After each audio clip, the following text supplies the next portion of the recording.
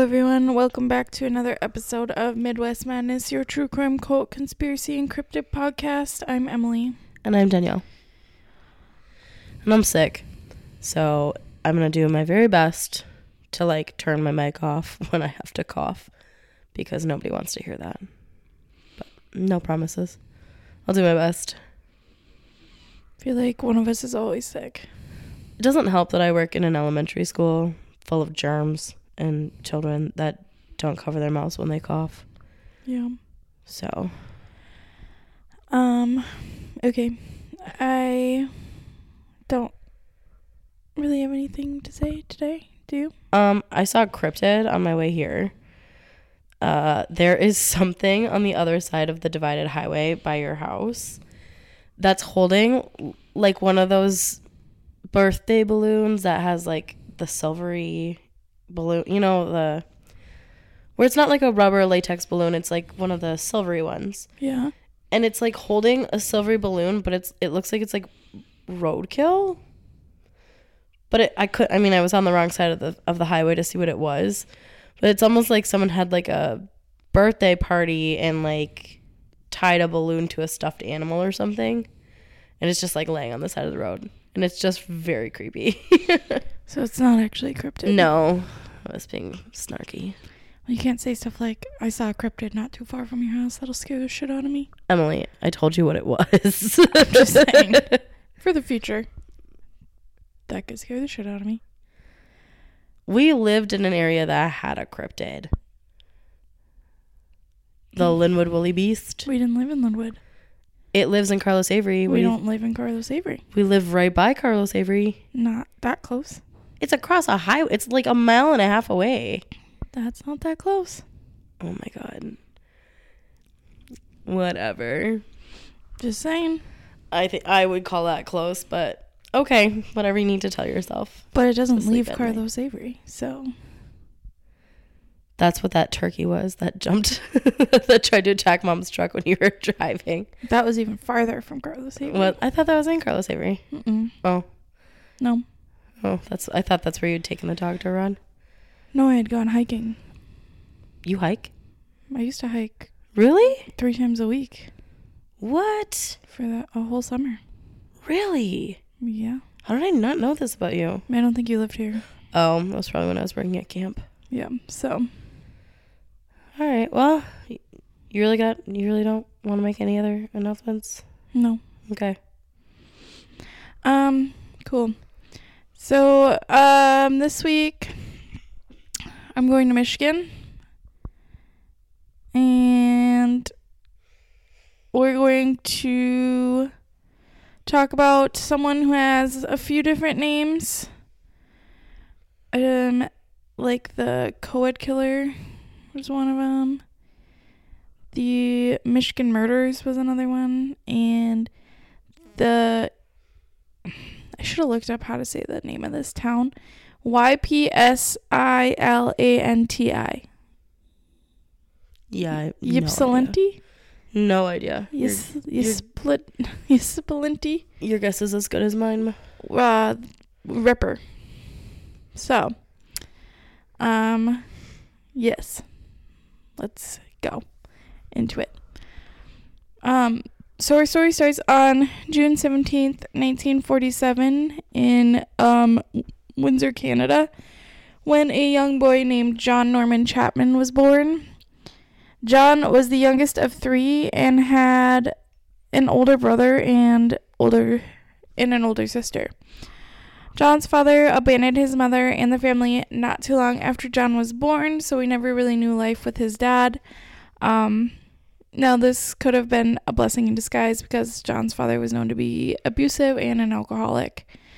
However, John's mother's next husband, husband number 2, was also an abusive alcoholic. So, pattern just repeated itself. Yeah, unfortunately. That's too bad. Some abuse that John had to endure was once when he was 2, his stepfather actually threw him across the family vehicle when he was extremely mad to get back at John's mother. Another instance, his stepfather actually used John as a human shield when he provoked a fight with another man and that man pulled a gun on him. John was 4 years old at that time. Yeah, that's not traumatic at all. Not long after this, in 1951, John's mom divorced this bad man and moved herself and her 3 kids to Detroit, Michigan. While there, she married her third husband, a man named William Collins, and he adopted all 3 children. So John went from John Norman Chapman to John Norman Collins. Okay. Now, unfortunately, the cycle of abusive alcoholic men continued with William, and by 1956, John's mother and William had divorced. Now, even though John clearly didn't seem to have the greatest childhood, he did thrive in school.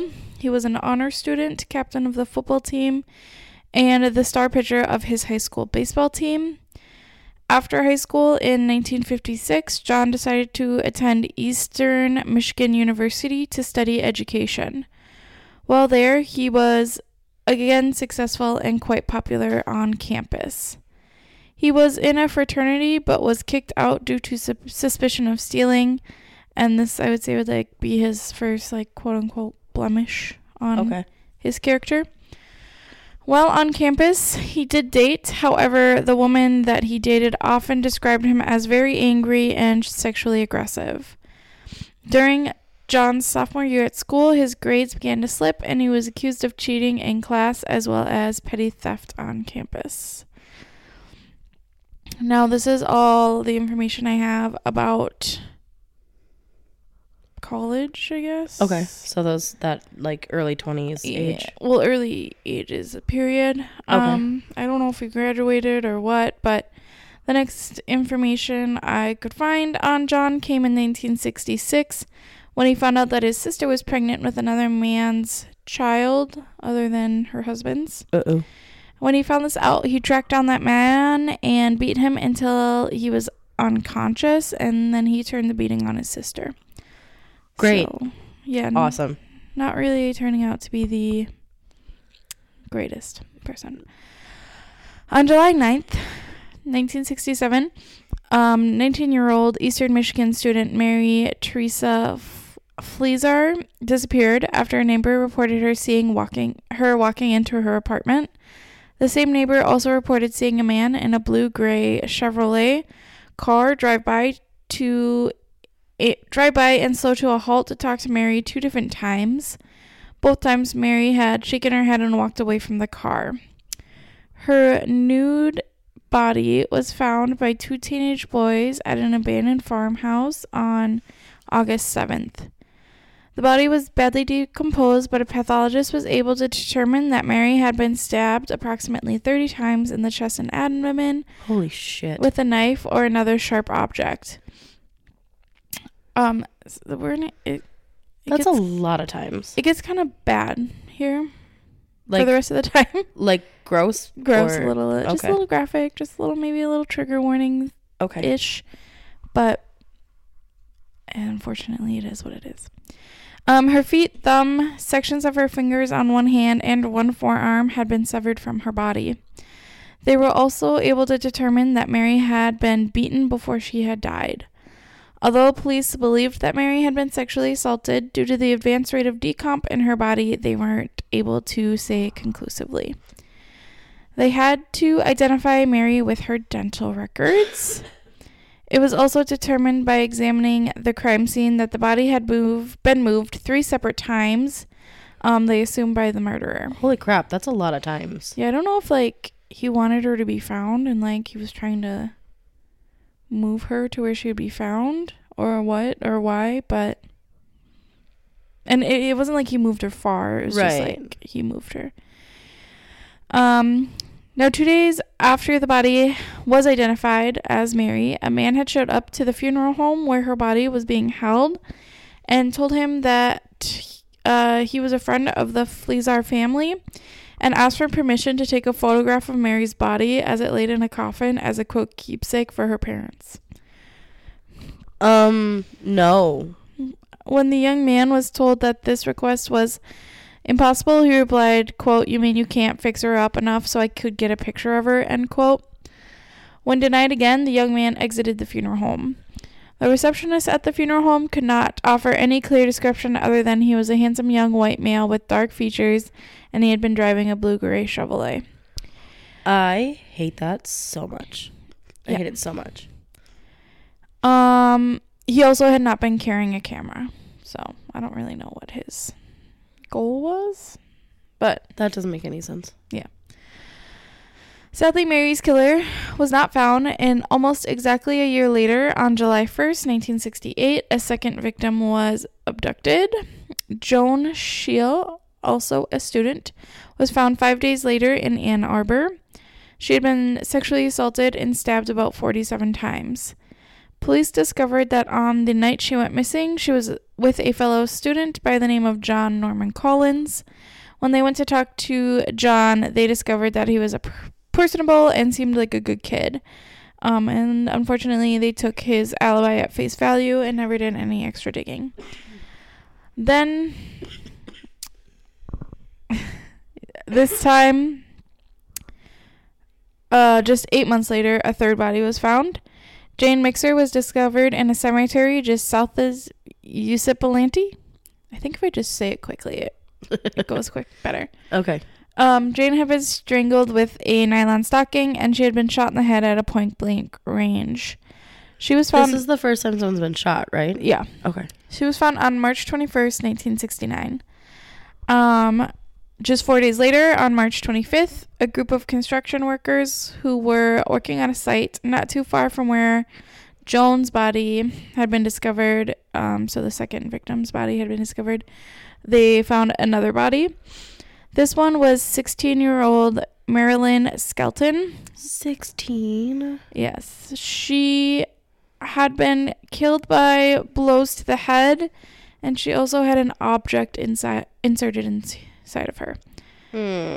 It does say what the object is online. I just feel like I didn't need to go into detail. Yeah. Thank you. Police also determined that she had been flogged with a strap or a belt before she had died. And just 3 weeks after this, another young woman was found.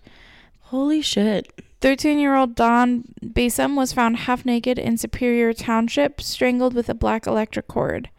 Her sweater was found in an abandoned farmhouse about a mile from where Mary's body was found in 1967. So Mary is the first victim. We just really have no cooldown period anymore, huh? Apparently not. Now at this point, the killer decided to get a little cocky, and he began to actually taunt the police. When police returned to search that empty farmhouse a second time in April, they discovered articles of female clothing that had not previously been there, and then a short time later, someone actually set fire to an old barn on the property, and lined up across the driveway, going to the old barn. Police found 5 clipped lilac blossoms, one for each murder victim. So they were just lined up. I hate that. Isn't that fucked up? Yes. Yeah. That's so weird. It's just cocky. Well, since we know his name, we know it doesn't end well for him. Right. Yeah. On June 9th, 1969, a group of teenage boys found the next victim, Alice Calum, who was also an Eastern Michigan University student. She had been found in a vacant field in Ypsilanti. Sorry, this word is just funny to me.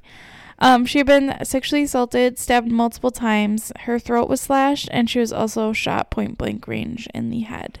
So this is only the second victim he's shot, right? Mm-hmm.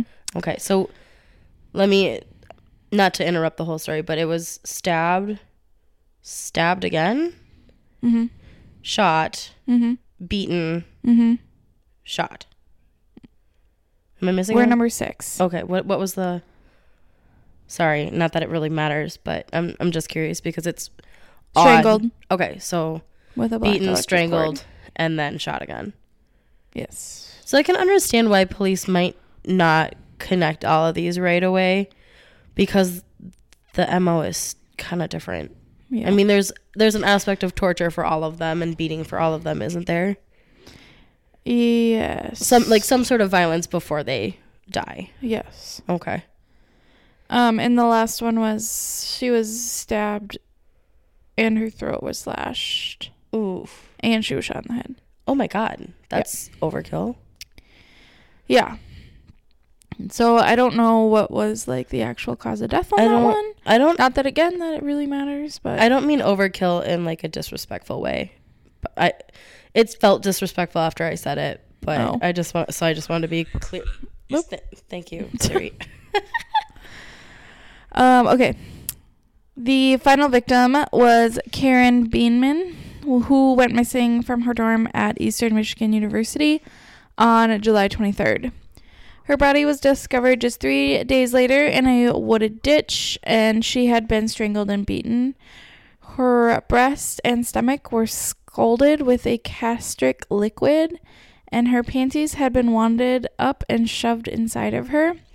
In those panties were wads of hair that did not belong to the victim. Not to say like, oh good, but like, oh good, we have some DNA evidence that we can use. No. Seriously? No. Damn it. Well, not. It's not. We'll just see. Okay. We'll keep going. Okay. Sorry. I spoke too soon, apparently. 3 days after the last victim, Karen's body was discovered, State Police Corporal David Leake returned back to his home in Ypsilanti. When he arrived home, he discovered black paint had been splashed all over his basement floor. David had concluded that this paint must have been spilled by his wife's nephew, John Collins, who had been watching over the family dog while they were on vacation.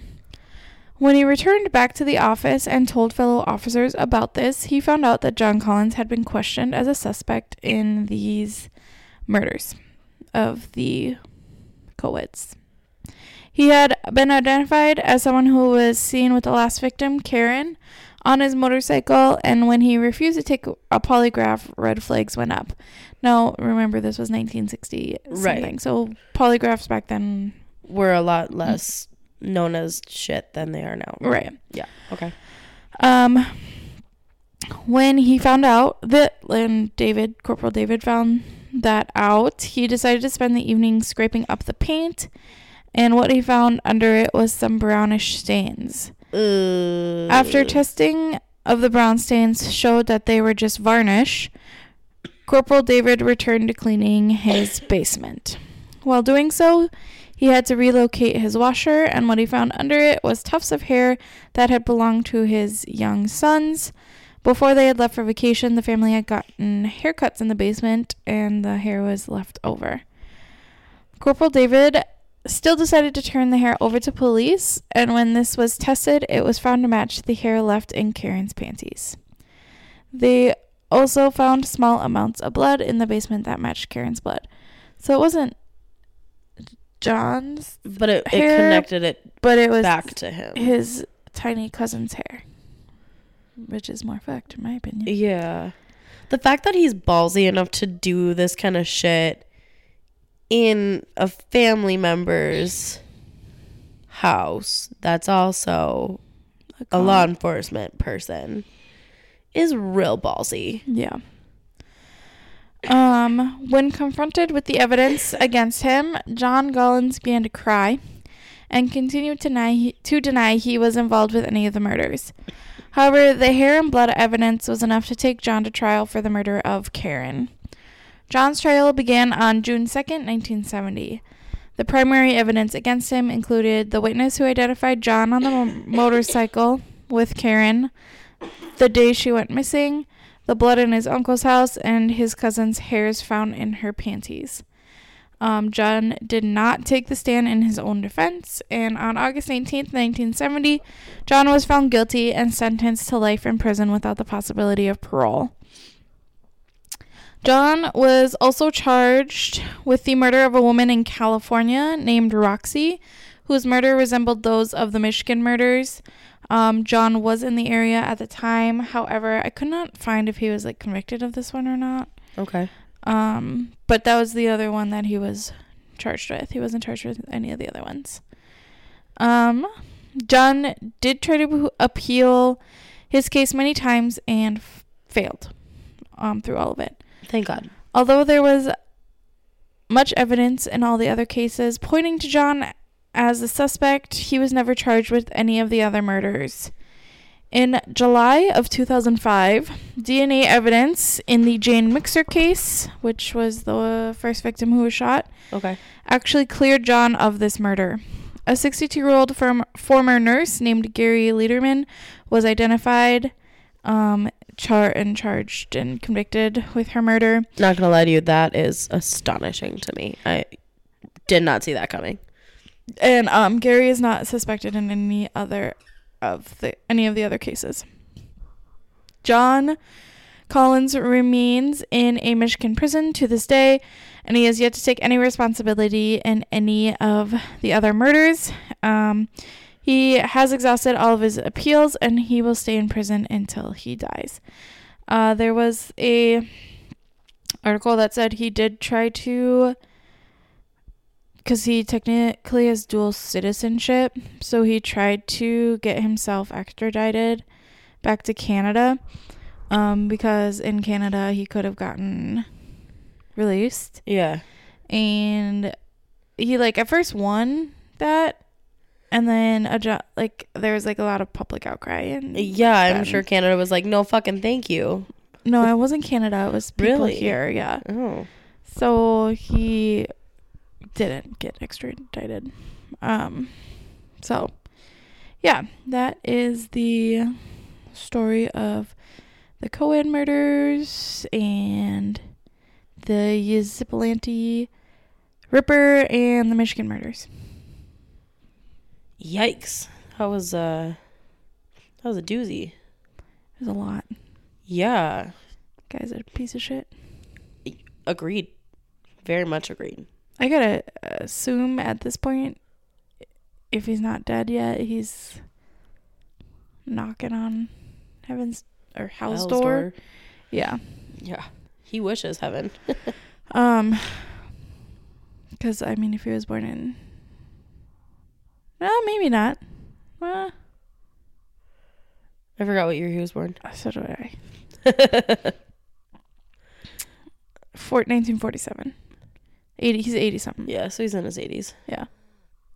Or almost in his 80s. Yeah. So we'll see. But yeah, there we go. My sources were murderpedia.org, Wikipedia, and the Midwest Crime Files. All right. Nice. Thanks. I'm surprised that I didn't recognize any of that. Yeah. That's kind of a bigger... The name I recognized was the Cohen murders. I've heard of them before. Right. I just had never actually looked into them. And his the last name of Chapman, I'd heard before too. But... must be a different Chapman. It must be. Because he went by John Collins. Right. So. Interesting. Yeah. Well, you know what I mean. Not interesting, but... Interesting. Awful and terrible, but... Yeah. I think things can be interesting and still be terrible. That's a good point. Yeah. All right. Well, I think that's all we have except for socials, right? Yep. So we've got MW Madness Podcast at gmail.com. That is also our Instagram, and Midwest Madness Podcast group on Facebook. Cool. We hope you guys have a great rest of your week, and we will talk to you next Tuesday. And happy Mother's Day. Oh, yeah. For the mothers in our group. Not us, but we appreciate you. Okay. Bye. Bye.